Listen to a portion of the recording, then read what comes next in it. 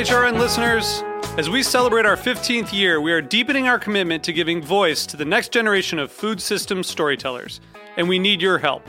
Our internship and fellowship programs help activate new possibilities for underrepresented and underestimated young people through experiential journalism, audio engineering, and production training.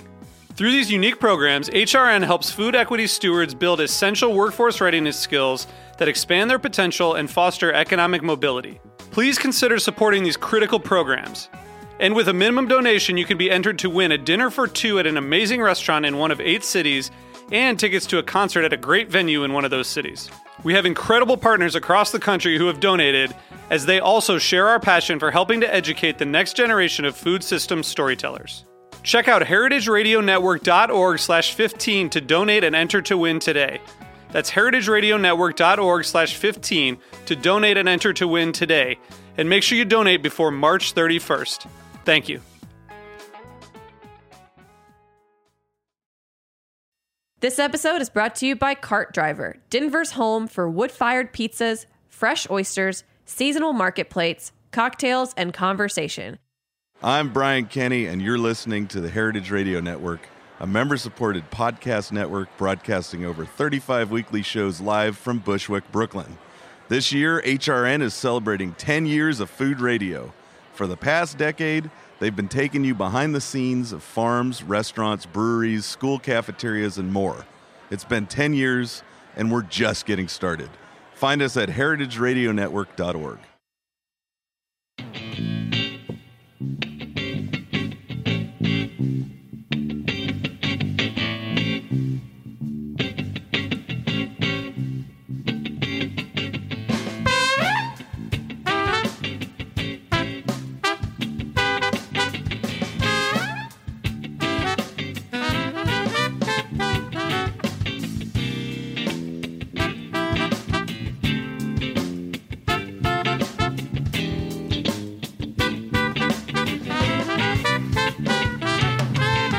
Welcome to the Grape Nation, your weekly wine journey. Our guest is James Molesworth. We'll talk to James about a lot of things, including Cali Cabs, Bordeaux, the Rhone, Loire, Port. Talk about wine, Spectator, wine, and a lot more. We got a lot to talk about. During the show and for our weekly wine sip, we're going to taste a few wines, a Cali Pinot, and James brought in an interesting white from California, too.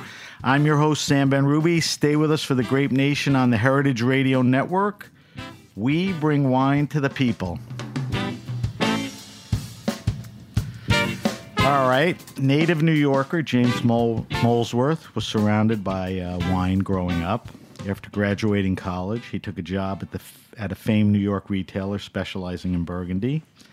He moved to the restaurant side as a cellar master and eventually sommelier at the legendary 21 Club. James joined Wine Spectator in 1997 as a tasting coordinator and was elevated to senior editor in 2004. He became a regular taster in 2000, and his tasting beat covers recently Cali Cabs, Bordeaux, the Rhone, Loire, Port, and South African wines. Did I leave anything out? A couple little things. The Finger Lakes. Finger Lakes? Yeah. But that pretty much covers it, yeah. Long Island? No. Long Island I've done. Sherry, a couple other things. All right. So welcome to the show, James. Thanks for having me. Thank you for coming in. Before we get started, give our audience a little background on your journey in life and wine that pretty much gets us to current, which is at the Wine Spectator right now. Yeah, well, born in Flushing, Queens, and grew up in Forest Hills. Luckily, no New York accent. Keep it pretty clean. Pretty good. Yeah. Went to the University of Massachusetts at Amherst and got an anthropology degree. Perfect. Yep. And fell in love with jazz music there. Was actually on the radio, hosted the radio show there, and ran the college radio station, which was a blast. And I came back to New York, and of course I needed a job, and for some reason a BA in anthropology and a love of jazz music got me absolutely nowhere. So I took a job in a wine shop because I'd been living at home with my parents for a couple weeks at that point after finishing college, and that had already worn thin, so it was time to get out and get on my own. Right. And in fact, my dad was an English professor. He was colleagues with the wife of Steve Tanzer back then. Well-known so wine. he put in a call to Steve Tanzer, and he put in a letter of recommendation for me when I applied for basically a cellar rat position at Burgundy Wine Company. Which is, to this day, one of the great Still wine one of the stores. great small boutique You shops got into in a Manhattan. good place. Yep. Yeah. Al Hodgkin was my early mentor. I remember he looked at my resume and kind of looked at me like, why are you in here with a recommendation from Steve Tanzer? Right. So that was a good connection. I was there for a few years and learned a lot because Al and his partner Jerry Tashjian, they used to serve lunch in the back of the store, and it was just basically the three of us, sometimes an extra person. But we would be back there, and he'd always go down to the cellar and bring something up in a brown paper bag and just pour it. And he basically Blind? said, "Yeah, blind." And he'd basically say, "Tell me about it." Now, of course, I figured it was Burgundy because that's all they sold at the time. But learning Burgundy blind that way was a major building block for me in the early days. I'd grown up with parents who loved wine. Wine was on the table, but all I knew was if you were in college and you drank wine, it was a little cooler than beer. So eventually I started putting the knowledge together. Left Burgundy Wine Company, went to 21 Club. I was a cellar guy there for a little bit. Very cool, legendary Great place. place. And then my education continued there with classic Bordeaux, classic German Riesling, classic Tuscany, classic Cali Cab. The real, Famous benchmarks, wine room, wine cellar. the wine cellar. I used to give the tours with the secret key and open up the bank vault door down there. That was cool. Right. And then I bumped into an old colleague of mine who actually used to work at Burgundy Wine Company, Bruce Sanderson. He had gone on to work at Wine Spectator. He was running the tastings then in the, whatever that was, mid-90s, 96, 97. And he said, "Hey, so what are you doing?" I said, "Well, I'm working nights and opening wine." And he said, "Well, how'd you like to work days and open wine?" And I said, "Deal." So I got out of the So sommelier Bruce gig. was your connect to getting Bruce into was my wine. connection. And Bruce is still there, right? Bruce is still there. Our offices are next door to each other. Right. So he brought me on board, and that was 97. And I started there as a tasting coordinator. I was basically doing setting up the tastings for the other senior editors. But you got a chance to taste, And too, right? at the end of the day, I would taste through everything and see how the tasters had written their notes and scores. And I'm total immersion on the job training.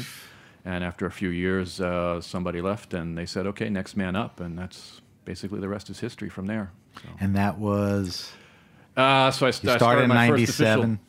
I started in 97. I think I was officially tasting somewhere in the 2000, somewhere around there. Yeah. Right. And I think I started with Loire and South Africa, and then I moved to Chile and Argentina. It's funny, Loire and South Africa probably back then were like They were lower on the they pole. were really nothings. Today, Loire, and we'll talk about that. And It Chile was and a Argentina were nothings. very happening places. Yeah, and all I that. was just happy to dive in and do something. All right, so we got you up to current and all that. Before we talk about wine and a little about the Wine Spectator, I wanted to get your take on a few things because I think you're in the middle of it. Mm-hmm. I wanted to ask you how social media and the internet has affected wine, and then take it to the next, step. And you're in traditional print in a way. I mean, even though they've expanded, is traditional print in danger? And then the third part, we could jump around. Are millennials affecting wine in any way that you can see and describe? Yeah. So let's talk about social media first. Yeah, social media. I mean, I'm a big fan of social media, and I'm also slightly wary of it at all times. I think you have to treat it with a little bit of respect because What's the wary part? Well, I mean, you're kind of wrestling an octopus in a phone booth with this thing that sometimes has great power, sometimes is easily abused, sometimes it's a mega time suck. Right. There's all these All pros good and points. cons to it. Yeah, and our business model is we give away our opinion for a price because we think it's worth something. Social media a lot of times Good is model. free. Yeah, and so sometimes you have to be careful of what you're giving away for free. I think building brand awareness, making wine sexy, cool, fun, getting people interested is great. But ultimately, I think writers, I think musicians, I think artists should all be paid for their work, Right. and we want to bring people to the magazine and our website ultimately. Right. So learning that push pull has been really interesting. Any effect on print? I mean, a lot of magazines, legendary, Yeah, I mean, Glamour, shut down, at the risk of sounding immodest, we, knock on wood, continue to do very well. Our readership is 3.5 million now, which I think is more than basically all the other guys added up. It's great. We are traditional print, but we are in a niche market, essentially, wine lifestyle. There isn't much else out there print-wise, in competition with us. But that notwithstanding, we can't just sit back and cruise. We got to make a good product, and I think we've worked very hard over the years to improve. And that may lead to the last thing that I asked you about millennials. Yeah. Your core reader is probably not a millennial. It's guys like you on the lower end and me, in the middle upper end that have, baby boomers, been around, collectors, a little disposable income. Sure. What happens when they all die? We won't want that to happen anytime soon. Right. Women are a big part of our readership as well, which is... Was that always, or it's moved into I mean, attracting? don't quote me on this because I'm not on the business side of the magazine. I don't know the numbers, but the readership of women, as far as I understand, has grown significantly.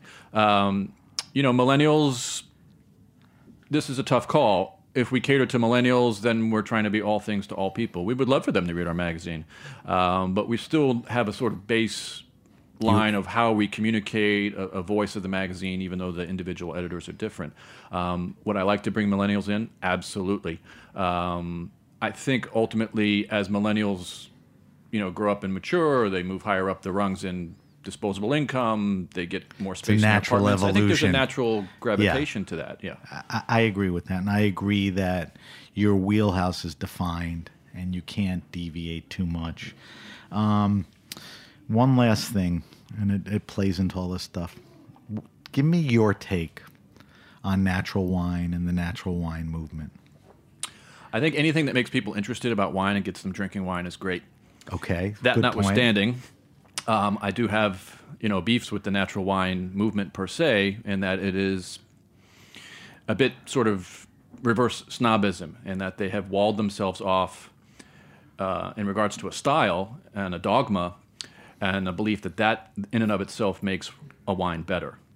The reality is there are good natural wines and there are bad natural wines. There are good wines that are grown organically and good wines that are grown sustainably, good wines that are grown conventionally, and bad wines from all those categories. Right. And if you sit there and say, just because the wine was done in this way, therefore it is better, I think you're adhering to a dogma that is cutting off a lot of other wine out there. And I see a lot of problems with the natural wine movement because there are people who would fit their definition who aren't in the club. Right. There are winemakers that are legendary. Winemakers that are legendary, but for some France reason and Italy. they don't get tagged with the natural wine label. They're not allowed to come to the party. They do it anyway. And I don't get it. I like biodynamics, but it's not quantifiable. Right. I believe that anything that respects the land and puts the vineyard to the next generation in better condition than when you got it is great, but if you can't prove to me how it works, I'm going to question it. Right. And I think we need to question some of the things that the natural wine movement is saying. I think that's a good take on it. I just wanted to see where you were at. All right, let's talk about what you do at Wine Spectator. You're the senior editor. You're a lead taster. I want to talk about two things. The tasting process, which I think is a big deal there and what you do. And, you write. I want to talk about how you develop stories. Tell everyone, let's go over the list again. What you cover a specific list of regions. Yeah, amongst the senior editors and other tasters at the magazine, we all specialize in specific regions. Right. It's not a tasting panel. There's not 8 of us sitting around tasting one wine and averaging. And there's about a dozen score. of you. Yeah. And we have an office in Napa and our office in New York. And so the team of editors basically has divvied up the wine world in various pieces. I'm covering, as you said, Bordeaux, Rhone Valley, California Cabernet. That's the vast majority of my work. The Cali Cabs, or those three? Those three together. Okay, and the Cali Cab is a recent acquisition for you, right? Correct. That came to my plate middle of this summer. So that's a big piece that has to get fit in. And then there's other little smaller regions, and I don't mean to give them short shrift, but just in terms of the category size, South Africa, port, as we discussed, Loire, things like that. Yeah, volume and sales and interest coverage and all that. I mean, I agree with that. So each editor has a specific region. All the reviews that are in the magazine are from blind tastings. So you taste blind? We taste blind. Okay. Single blind. So we know appellation and vintage, but we don't know producer and price. Okay. And all those tastings, with the exception of Bordeaux, all the tastings are conducted in the office, either in New York or Napa. Why is that? You make the trip to Bordeaux? Yeah, for Bordeaux, for the en primeur season, for instance, the barrel samples, I taste those in Bordeaux, but we collect the barrel samples and we taste at a neutral site with Wine Spectator staff. So I'm not reviewing wines based on going to the chateau and tasting with the winemaker in front of me. Is that because Bordeaux is so big and vast? In order to taste out of the barrel, you got to go to them? Yeah, and also, I mean, the logistics of shipping barrel samples to New York Right. for an individual taste, that's just not something we want to deal Right, with. right. There was just recently tasting in New York for the 2016 Bordeaux. Yeah, the UGC comes through and Yeah. they do their annual tour, Yeah. and there was good buzz about that. All right, so I think people would be interested in this. When you sit down and taste a wine, so now we know it's blind in the bag, you know the vintage, you know it's going to be Bordeaux, Cali, or it could be from the Loire. What are the criteria that you use to judge wine? I'm sure everyone's are different. Yeah, I mean, amongst the editors, I think we have a team concept. There's definitely a wine spectator approach. Right. But each editor obviously has their own individualism. take on it. I believe in my colleagues in that, if Bruce Sanderson gives a Burgundy 90 points, I'm going to be with him on that. The reality is if I taste the 20 wines he tastes, there's going to be some variability, but he knows the region far better than I am, and I'm going to defer to him, and I think that goes both ways. But in terms of criteria, I think we're looking for the same criteria that most people are looking for in wine. Typicity is something that we look for, complexity, how does the wine fit in vis-a-vis all of the wines from that vintage, from that appellation, and then extrapolating further out other vintages and other regions. I think a California Syrah that rates 92 points should qualitatively be the same as a Northern Rhone that rates 92 points, even if they are completely different stylistically. And to me, that's a big part about tasting blind. It's quality first, style second. So there may be wines that I personally rate well that are not my personal style preference, but I have to tip my cap and say, that's a great wine in that style. And then conversely, I think, there are wines in all styles that are not that great, and then we have to take a stand So the quality goes back to length, depth, complexity, all the things that make a wine Exactly, good. yeah. They don't have to be similar, like you said in Syrah. Right, and granted, wine tasting or wine judging, wine critiquing is subjective, but we try to be as objective as possible, and that's Right. why we do the blind tasting. So clear something up for me. You talked about Bruce. Bruce tastes Burgundy. Does that mean you taste wines outside of your beat? Are you tasting Burgundies, or is just not enough? Well, when Bruce is done at the end of the day and I see what he's unbagged, it's nice to go over to his table sometimes. Yeah. All right. But no, I try to keep up on other things. Yeah. But the reality is You're in the biz. I'm in the biz, and I like to taste a lot of different things, but Bordeaux, Rhone, Cali Cab, that keeps me pretty busy. All right, so tell me this. You've been tasting Bordeaux for years. You just jumped on Cali Cabs. Mm-hmm. Tell me, are there distinct differences? You're talking about something that's been around hundreds of years, very nuanced, layered. You're talking about something that's still fighting, for its reputation. Is it still ageable? Right. Are there differences? Yeah, there's huge differences, which is what makes it so exciting. But there's also, a lot of similarities between them as well. The argument that, for instance, Bordeaux has become homogenized or too ripe, or in the too many warm vintages, or it becomes too California-like. If you take a flight of Bordeaux from, let's say, 09, a warm vintage, a warm vintage with a lush, fruit profile, and you put them next to a bunch of California wines, Bordeaux tastes like Bordeaux. California Cabernet tastes like California Cabernet. They still stand apart very clearly. That's not to say that there isn't an occasional California Cabernet that does a very good job of mimicking a Bordeaux, and maybe vice versa. But the Venn diagram, the middle slice of that Venn diagram is very tiny. These are really two distinct categories. So you said two things before: quality and style. Yeah. So the styles are different, for sure, which you just said. Right. The quality is good. The quality is the California quality. Yeah, I have great respect for California Cabernet, and as I've gotten back into it officially for Wine Spectator, it's been nice to see just how good the wines are. As I said, I kept light tabs on them over the years, but now that I'm diving back in, it's like, wow, there's a lot of really good stuff here. That's why it's great to taste the other wines, because when you jump in, you have a... I was going to ask you this later, but let me ask you now because it makes sense. Would you agree that we're going through a period of restraint or dialing back? Ironically, when I wrote the question, I picked up the Times today, and Eric Asimov talked about Chateauneuf-du-Pape's kind of dialing back. Is that happening? Is that happening in Napa? Is it happening in the Rhone? Is Bordeaux? I'm always careful with these sweeping generalizations because for every producer that's dialing back, there's another one who's pushing the envelope. Are there general trends? Yes. I do think, I'll take it from the California Cabernet angle first. I do think after vintages like 97, that's what Don Weaver called jumping the shark. Yeah, right? that vintage did jump the shark. Big and bold, super and big, accessible. super rich. Some of the wines have not proven to have stood the test of time. I do think that there has been a conscious decision by producers to dial back. However, there are other factors in play, really important factors. And one of those in California Cabernet is the fact that much of that vineyard base has been replanted since phylloxera. And so in 97, and in that period, a lot of those vineyards were quite young, and they produced a fairly precocious, easy ripening, powerful fruit profile. Now that those vineyards have hit age 20, which is old by Napa Valley floor standards, those vineyards are a little more self-regulating. The viticulture has changed a little bit. There's a lot going on there rather than just winemakers sitting around a table saying, hey, let's dial it back. Right. It's not that simple. That's sort of a natural... Yeah. In a young wine region, you're going to have young vines. Right. Now and it's there's still starting to also mature. plenty of new brands popping up in California Cabernet where, their first vintage out of the gate is a big blockbuster style. I mean, people are going to produce that. Is this what people want? Or, are people tired of opulent, over-the-top Cali cabs? Yeah, I think some people are. They but looking I think for some people Bordeaux? love them. Right.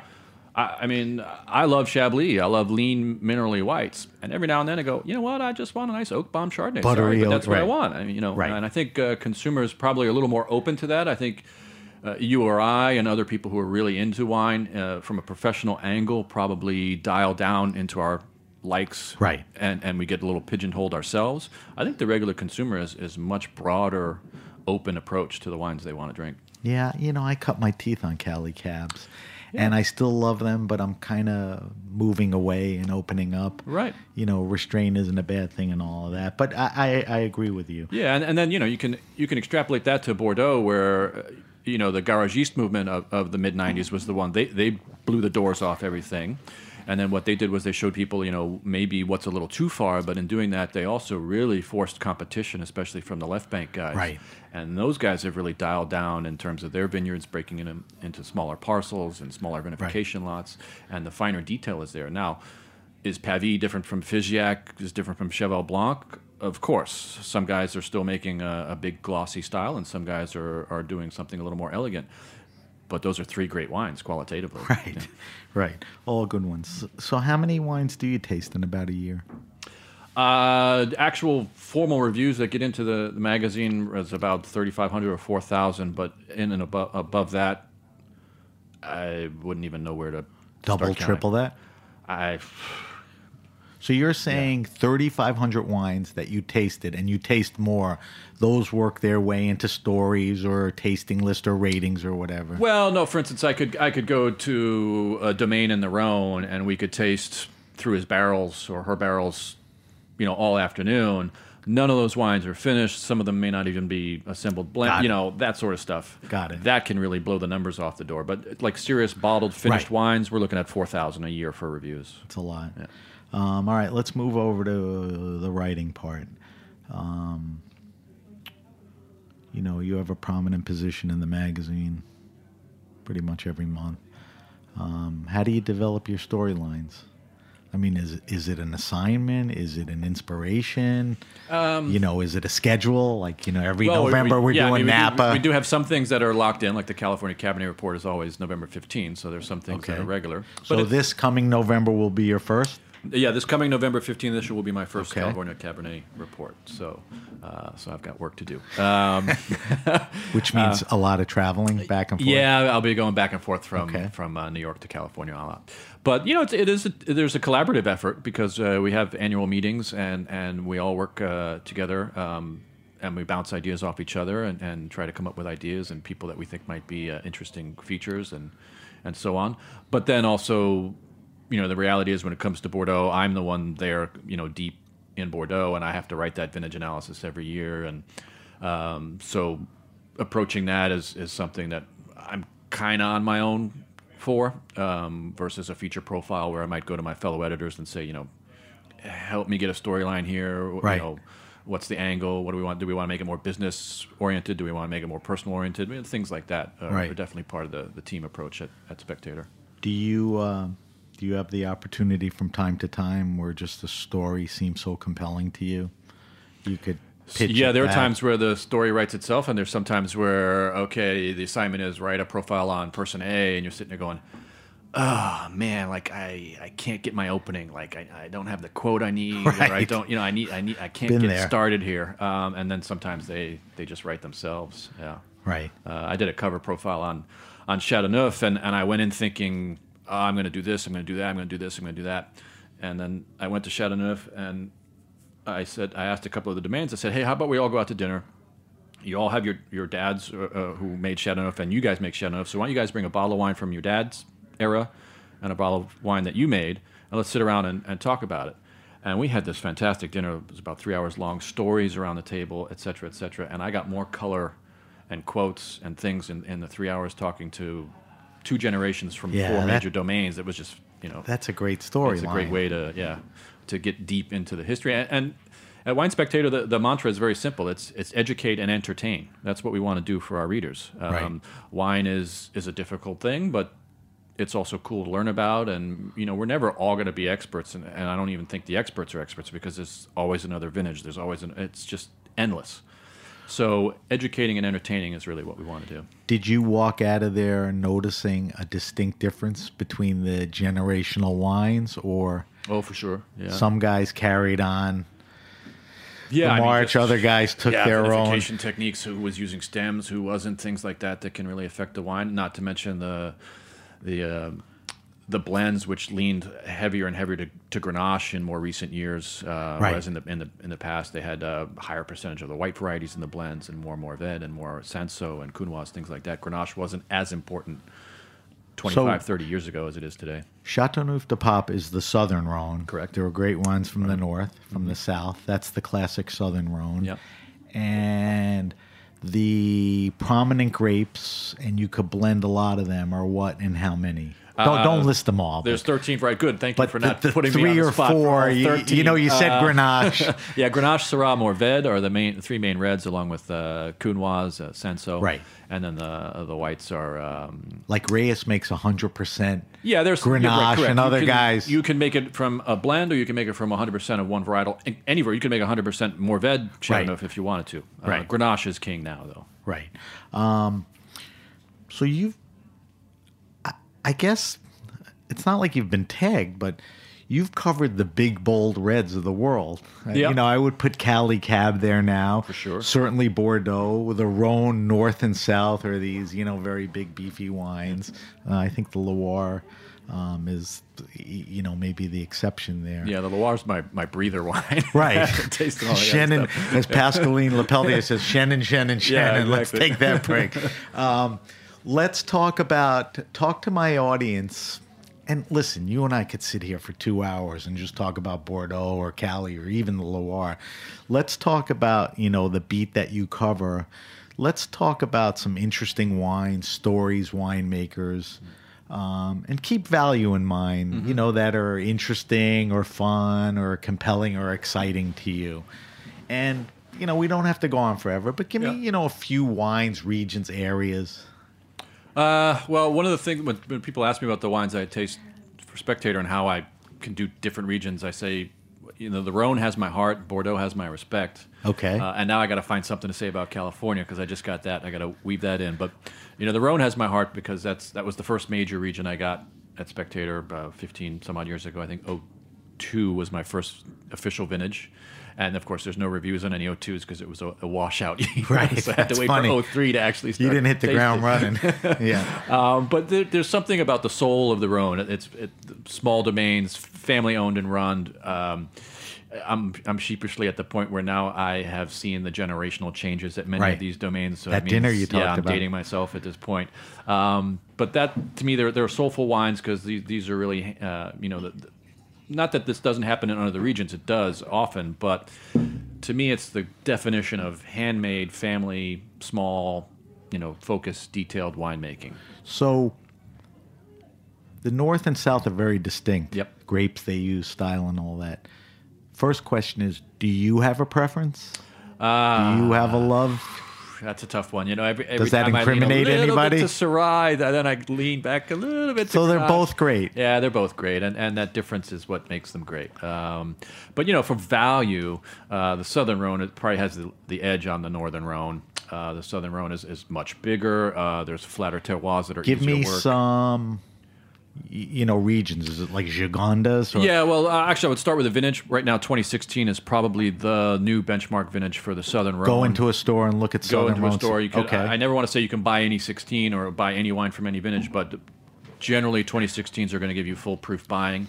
And then the other key is you look for Côte de Rhone Village from... Which is Northern Rhone. No, that's Southern Rhone. That's Southern But you Rhone, look for those from top Chateauneuf producers. So 'Cause- it's like the table wine of the great guys. So in a Right. good vintage with a good maker, Exactly. So a domain like Saint-Prefer with a winemaker Isabelle Ferrando. STPREFERT. Correct, yeah. Give me Isabelle one more. Ferrando makes a Chateauneuf that's $50, $60, $70 a bottle. She also makes a Côte de Rhone that's $20 a bottle. Okay. It's the same grape, same vinification technique. The terroir is just outside the appellation border of Chateauneuf, so it doesn't have the name prestige. It doesn't have the that hierarchy of that chutzpah of hierarchy, but it's a Right. delicious wine. That's how you find value. All right, so we're going to take a break in a minute, but before we do, and I have a few questions when we come back from the break, I want to subject you to our wine list. We'll taste a little wine. Let's give the Loire a little love. Okay. So tell me what you love and what's exciting about the Loire. The Loire is probably like the hotbed for organic or biodynamic Right. viticulture. A lot of young domains that have popped up, and I would say it mirrors the Rhone in that small, family-run, hands-on, detail-oriented, probably more diverse than the Rhone in terms of its appellations, and it's Chateauneuf has 13 varieties. But Chateauneuf is Chateauneuf, Right. Whereas you have just as much of an interesting melange of varieties from the Loire, which covers all the way from just west of Paris all the way out to the Atlantic and Muscadet. So again, 16 great vintage in the Loire. I'm just starting to taste some 17s. I'm not quite convinced that they have quite the zing or the So detail 16's of 16. the So 16 vintage is over where you want to 17 be for now. And I mean, the region is so broad; it's hard to dial down on any one producer. But Chenin Blanc from Vouvray, you have a number of producers Muscadet. there.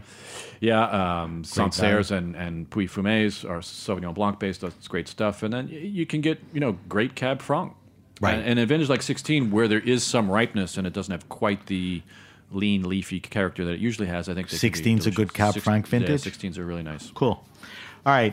So James, we're going to take a quick break. I'm talking to James Molesworth. James is the senior editor at Wine Spectator. When we come back, we're going to talk about a few more things. I'm going to subject James to our wine list. We'll take a few sips of some wines, and we'll take it from there. You're listening to The Grape Nation. I'm Sam Ben Ruby. We'll be right back.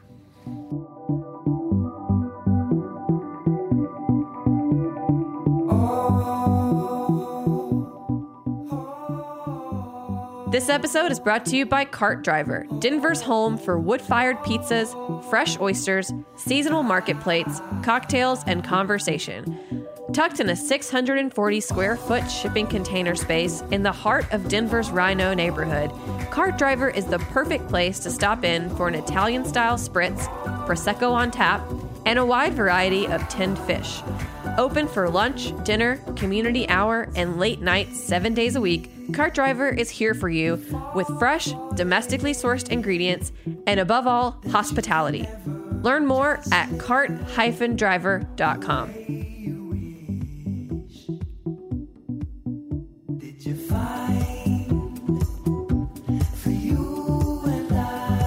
All right, we're back. We're back with my guest, James Molesworth. James is a senior editor at Wine Spectator. And James, I want to ask you about a few more things that you cover and you have the experience. Let's talk about port for a second. Okay. I was just in Portugal over the holidays. Isn't it great? I didn't realize that like every port house is next to each other across. I mean, it's if just you want to talk about a wine region where you can go for tourism and do like everything at one.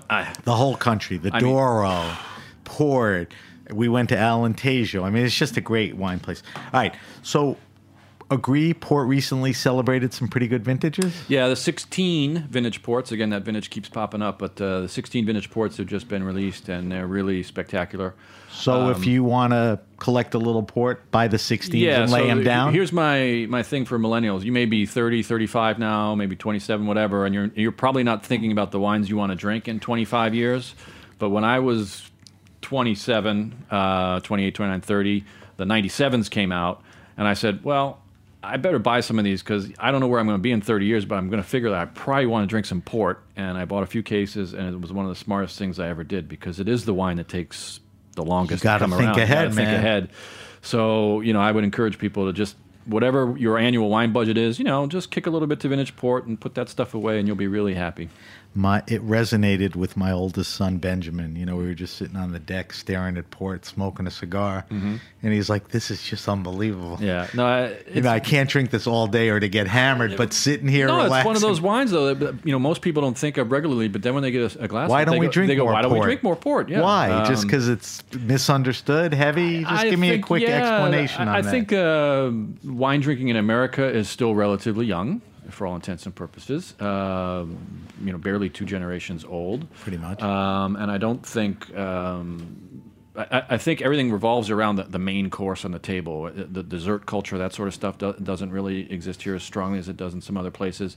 Nor does the length of the meal here exist the way it does in Europe. Nobody has a 3 or 4 hour lunch in the middle of the week, in the middle of the day. Less and less now. Back to that millennial thing and all that. Quick in, quick out. Right, and I think port is anytime you're adding wines onto the back end of the meal, you're adding that much more time to savor and digest and relax and which talk. Even plays for the sauternes and all that. People are just not as focused on that dessert wine. And a sauterne is a great example too. Every time I pour a glass of sauterne for people, they go, "Man, this stuff is so good. I know. Why don't I drink more of it?" It's just the perfect thing after a big meal. Yeah, and I think we've got to break out of the port with blue cheese and sauterne with foie gras. We do need to break away from those a little bit. Sauterne goes great with fresh oysters, and people always look at me funny when I say that, but trust me, I've tried it, and it's a great pairing. And, a little glass of port at 2 p.m. in between meals, especially on a winter day, sitting by the fire with a book. I mean, why not? If you want to talk seasonal or weather, this is a perfect time. Yeah, maybe port is to winter what rosé is to summer. I do think you can drink them year-round, but yeah, for right now, it's snowing outside right now. I want some port. I pulled you out on a tough day. I got you out of the office on a tough one, but it's clearing up now. I'll send you home in good weather. Right. After 16, any other good vintages in the decade? 11 is probably the current benchmark for vintage port, and then so if you can find 11s, you can find them. The secondary market for port, the prices tend to not increase that much, and you can find 85s and 94s and 97s. Yeah, they're not crazy. That are not crazy. They're essentially Burgundy, let's say. Yeah, they're sometimes even less than the current release price. And I would say, if you want to dip your toe in, you go to an auction, you find some 85, you get a couple bottles, you take those home and see, well, is this stuff that I really like? And then extrapolate forward. Today's ports are much, much better than they were 25 years ago. So you're going to be getting even that much more in an 11 or a 16. While I have you here, and I knew enough about it, but got a little deeper into it when I was in Portugal. Just tell me why people should look at tawny or rubies versus the vintage port. Well, tawnies are cask aged, whereas the rubies, which are ruby actually includes vintage port in that category because those are the ones that are bottle aged essentially. Right. So tawnies, I think, are fantastic wines because they're cask aged. Sometimes they're blended. They're often non-vintage blends, like 10, 20, 30-year blends. They'll be marked. They're 10, marked. 20, 30, 40. And then there are wines called colheitas, which are basically vintage tawnies. So there's a vintage year on them, and it's a single harvested. Right. So it's tawny. just the 85 or whatever. Got so these wines are, obviously they're released when they're significantly old, a lot like traditional Rioja, for instance. So you're getting something that's ready to drink. They last... Not cheap, right? You can find some value. The 30 and 40-year-olds, and the older ones, you're going to have to pay because of the rarity. But a good 10-year or 20-year tawny is not that expensive, and they last a few weeks. So you open it up, you keep them in the fridge, you serve them a little chilled, and after that first 5 minutes in the glass, they're at perfect temperature. Good for the winter, good for the holidays. Yeah, great for an aperitif. I love tawny port. You like tawny as much as vintage? That's kind of like Okay, but that's like Northern Rhone versus But Southern Rhone. it's got you thinking, so there's serious consideration for both, which is if fair. I can have a glass of both, I'll be happy. So we just talked about port. Look for vintage port, 2016 being a good example. But also look at tawnies. And like we said, there's 10, 20s, 30s, 40s. Yeah, and I'm just going to give a plug again to go to Portugal. Everyone over there is basically fully bilingual, so you don't have to worry about speaking Incredible. Portuguese. It's absolutely gorgeous. It is really Hospitable. inexpensive. The food is fantastic. The wines are... and then when you're in Villanova de Gaio and Porto, the two towns right across the river, every single port house has their house there and a tasting room, and some of them have wine bar, small. And they're next to each other. They're all next to each other. It's like bar hopping. It's bar hopping like on in college. Port. And it's just a unbelievable. fantastic experience. I love that. I had a great time there last summer. All right, so quickly tell me, when you're not drinking wines on your beat, which we talked about a few times, what outside of the beat do you like? Well, I still have a love of Burgundy, Okay. which clearly goes back to Classic. my first gig in the business. I still drink Riesling, though probably not as much as I used to, but I still have a bit of German Riesling in my cellar, which I love. I do drink California Rhone varietals, California Pinots, and California Shards. I like to keep tabs on that stuff. While I have you here, give me a couple of things that are good or break through to you, or... the kick I'm on lately is the Certas brand, Ceritas, Right. which is a boutique-y Great Pinots. Chard They're and making Pinot a cab producer in the Chard. Sonoma Coast, and when I see those, I just grab whatever's on the I shelf. just got on their mailing list. All right, So I kudos. grab whatever. Yeah. That's Ceritas. Yeah, and I've just been loving those wines because they really have a freshness and a minerality that I love, but they don't skimp on fruit, and they're all, I don't know if they're all, but most of them are single vineyard bottlings. Extremely distinct. There's a house style, which I like, but each one has a very different expression, and I love when wineries do that. Yeah, I'm starting to drink through them. Probably bring a bottle in soon, taste it on air. All right, we're going to subject you to our wine list. Our wine list is 5 questions. We ask the same 5 questions to everyone. Uh-oh. Don't overthink them. They're simple. All right. You can handle this. Okay. They're simple. Don't dwell on them. Let's move past them because we want to taste a little wine too. Right. So you may have answered this, but get a little more specific. What are you drinking now? Forget work. What's in your fridge? What's on your table? What's interesting you? What are you drinking now? It could be seasonal. There's always like 3 or 4 bottles of champagne in my fridge. Okay, That's the just- first time champagne came up. Yeah. Great wine. I do love champagne. How do you use it? For meals? I use it, as a starter, and I'll use it as a late night finisher too when you still want something fresh and invigorating. I do tend to like, I've been gravitating to the drier styles. Okay. You got a maker or two you love? I mean, look, I'm not shy. I do like some of the big houses. I like Ruinart. I like Krug. I like brands and houses like that. But I do love those are good guys. Moët Noël Ledru. I do like Agripar at times. That Venus bottling from Agripar is a smoke show. Roederer is great. Roederer is bio. Now that I think about this, good example. Roederers are like a big house, right? So sometimes they don't get a lot of respect. They got the largest biodynamic vineyard base in France. They can't get any respect from the natural wine crowd. Right. And the wines are terrific. And I don't understand. There's the perfect example of somebody who's been doing it and just doesn't get And the love. Jean-Baptiste Lecain's a great guy, so, why would you not want to drink some of those wines? All right, those are good answers. And just to remind everyone, we're going to post James's answers on our social media so that you could look them up and try some of them. All right. Does James Molesworth have a favorite wine and food pairing? Is there something? I'm only going to go here for this one time on radio because normally my stock answer is I don't play favorites. I try to be fair to everyone. I don't want people... Wine and food pairing? Who are you playing favorites with? The chicken?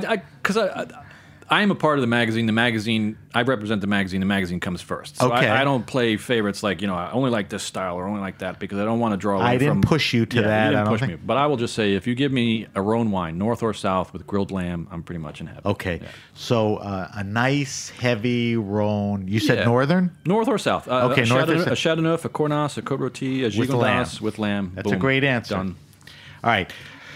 I'm asking you this, and again, I don't want you to be inclusive, exclusive, incriminate, but Do you have a favorite wine restaurant or bar? When you go out and you know somebody's going to do it well, has the service, the variety that you're comfortable at? Yeah. Are there places, you're a New York-based guy. Yeah, I mean, look, New York is an embarrassment of riches, and when it comes to wine service and wine Great lists, people. and Are you comfortable at some places? I am. I mean, it's probably no secret from my social media that Nice Matan is kind of my canteen. I think Avi Ram You is used the to wine live director up there. there. I used to live up there. Avi Ram does a terrific job. The wine list is deep in old vintages. Classics. I think people in the neighborhood know that, but people outside of the neighborhood may not. It's a bit of a destination. Next time you go to downtown. see a concert at the Beacon, go Perfect. around the There's a corner to perfect Nice spot. Martin. Yeah. Give me something else. Porterhouse. I saw their list the other day, and they really beefed it up, and that place is I was killing just it. there. Michael Lamonaco. I worked under Michael Lamonaco at 21 Club. Was he at 20? Yeah, I didn't 23, realize it. 24 years ago. So, And he was the Windows on the World Windows guy. on the guy. Great sweetheart, right? A super sweet guy, and I love to give him kudos. I think he's doing a great job. But, there's a lot of great wine programs out there. I mean, the guys at the grill and the pool are doing a great job. Some of these places are expensive, so Right. where do you go for value? Well, Marseille in the theater district, they've got old Bandoles on the list. Decent there. wine list, Yeah, decent Marseille? wine list, yeah. And, That's a good one. That's what I'm looking for. yeah, and, Great. And I've been digging. There's just, like I say, it's an embarrassment of riches. There's a lot of good wine directors around Manhattan. All right, you don't have to answer it now, but when we wrap up the show, I'm going to ask you about your DJ career, and that encompasses another venue too. All right, but let's finish this. I don't know if you can answer this, but you got to try. All right. Give me one, give me two. What do you have a favorite all-time wine? And I always say this, it doesn't have to be the rarest, the most expensive. It's become more experiential. Right. Is there something that, Well, if we're talking experiences, there are certainly wines that I'm not embarrassed to say have literally brought a tear to my eye when I smelled them or Give me a drank them. couple. There was a Magnum of 59 Margaux on the back porch of Margaux under the moonlight. 59 Margaux. That was kind of nice. Now, I'm not a wine dummy, but I'm not an expert. Yeah. Was 59? 59 is pretty special. It was a special year? Yeah, Okay. and we had. I also had 45 Mouton from Magnum with Baroness Philippine when she was still 45 alive. I know was yeah, 45 is the legendary vintage. But I mean, I've had some old vintages of Chave that are spectacular.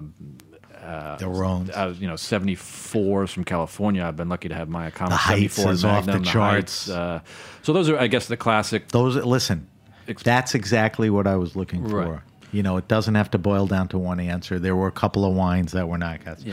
All right, last question, and I think you could handle this.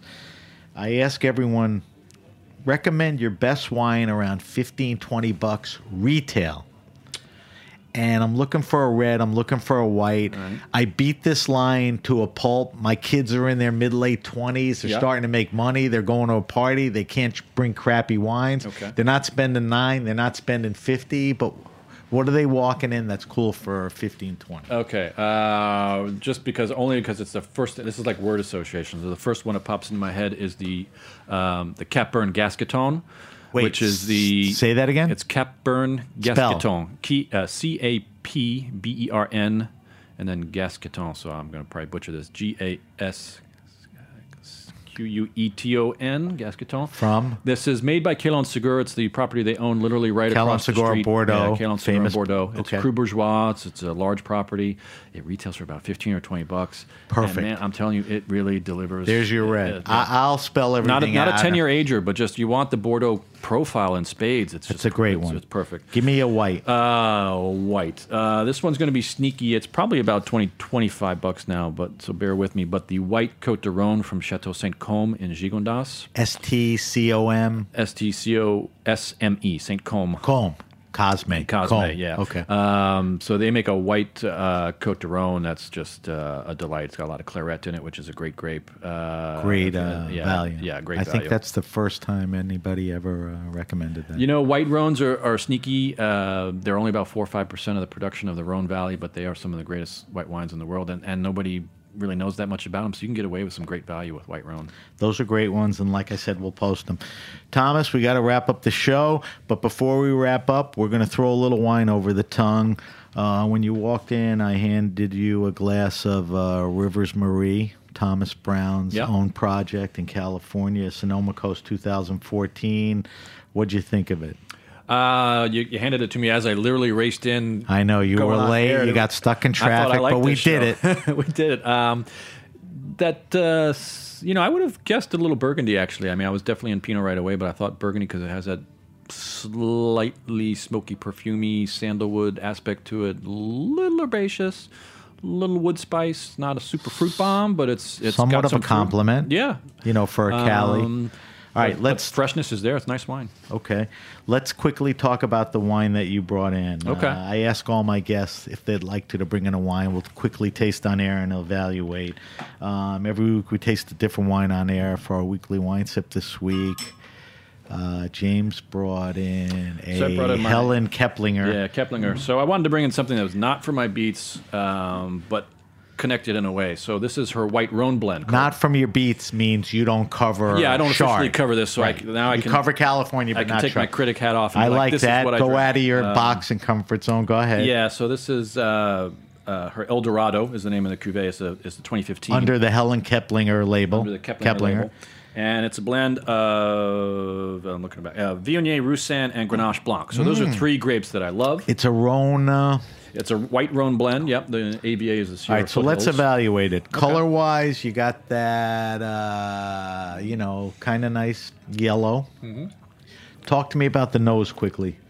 I like it because it's a mix of tropical and orchard fruits. So it kind of hints that it's going to be opulent, but there's a freshness there too. There's some honeysuckle and some jasmine notes that give it a little zing. Is that the nose or the palate? On the nose. Okay. And then I think that follows through on the palate. There's a juicy richness in the middle. Let's go mouthfeel first. It's a pretty... It's not shy. I'll give you that. No, it's a fruit-driven wine. Yeah, I mean, it's got a full mouthfeel. Right, but just as you think like, oh, this might loll off, it actually has a little blast of detail at the end there, a little floral lift, a little freshness. So give me the palate. Palate to me is a bit of melon, a bit of green almond, a bit of yellow apple, and then at the end you get a little star fruit and acacia and some zing to it, which I like. There's a lot going on. There's a lot going on there. The green almond is what, a little bitter? Yeah, a little bitter and that little... people say, what's he talking about? Yeah, a little pithy, high-pitched note to it that offsets the base elements of the apple and the melon. All right, so tell me what we would pair this with. It's good pairing. It's hard not to drink it on its own, but I would do that with some seafood. Good point. What kind of seafood? Oily fish? No, I would do shellfish. I would do some shellfish. I would maybe some just basic shrimp. Lobster tail would be nice. Langoustine, something like that. Perfect. I think wine and food obviously is why we drink wine. We want to match it with food, but I really try not to overthink that stuff. I just keep it simple. Yeah, I agree with you. We like this wine. We love this wine. I love this wine. I mean, this was from my cellar. You said bring something. And give me, if you can, your best guesstimate retail. Her wines are in the $50 to $70 range on her. She's a small producer. She's a bit of a rock star out there. She has some cool projects. Yeah, we're talking quality here. And pretty good value. Yeah, she worked with Grace Family and Don Bryant, and she earned her chops out in Spain, and now she's back doing her own thing with Keplinger. And it's a special wine, and you're going to pay a few bucks. Yeah. We gave you the $15, $20 wines. All right, James, we got to wrap up the show. I got to get you out of here. We got another show coming in. Okay. If you have a question, suggestion, wine happening, or event, hit me up at sam@thegrapenation.com. That's sam@thegrapenation.com. Follow us on Facebook at The Grape Nation. Follow us at Instagram at @SBenRuby, but follow the hashtag The Grape Nation. On Twitter, we're at BenRuby and the hashtag The Grape Nation. We ask you to subscribe to the Grape Nation podcast on iTunes, Stitcher, Spotify. I think we're on Pandora now. Like I said, I will post James' wine list answers, and I will give you more information on our weekly wine sip and the other wine that we tried. James, if we want to find you on social media and Wine Spectator, because you're kind of connected at the hips, let's do each one. Yeah, no, I work for Wine Spectator 100%. So winespectator.com is our website. Obviously, the very magazine rich is out there. site. A lot going on there. And then I'm free and paid content. And then I'm on social media. Instagram is my main jam. It's J Molesworth 1 on Instagram. And I also tweet, but I think Instagram is same thing, right? James Molesworth. J Molesworth 1, yeah. And I've been following you lately, and there's a lot of great stuff. there's a lot of individual wines with detail.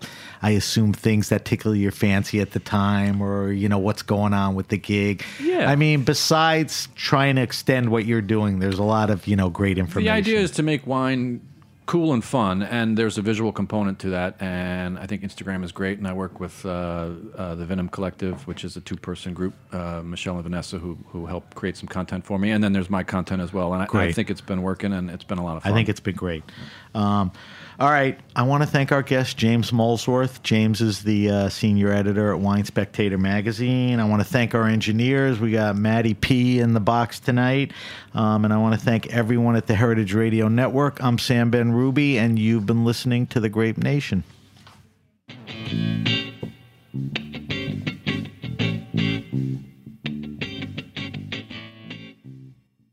Thanks for listening to Heritage Radio Network, food radio supported by you. For our freshest content and to learn more about our 10-year anniversary celebration happening all year long, subscribe to our newsletter. Enter your email at the bottom of our website, heritageradionetwork.org. Connect with us on Instagram and Twitter at heritage_radio. You can also find us at facebook.com, Heritage Radio Network. Heritage Radio Network is a nonprofit organization driving conversations to make the world a better, fairer, and more delicious place. And we couldn't do it without support from listeners like you. Want to be part of the world's most innovative community? Subscribe to the shows you like, tell your friends, and please join the HRN family and become a member. Thanks for listening.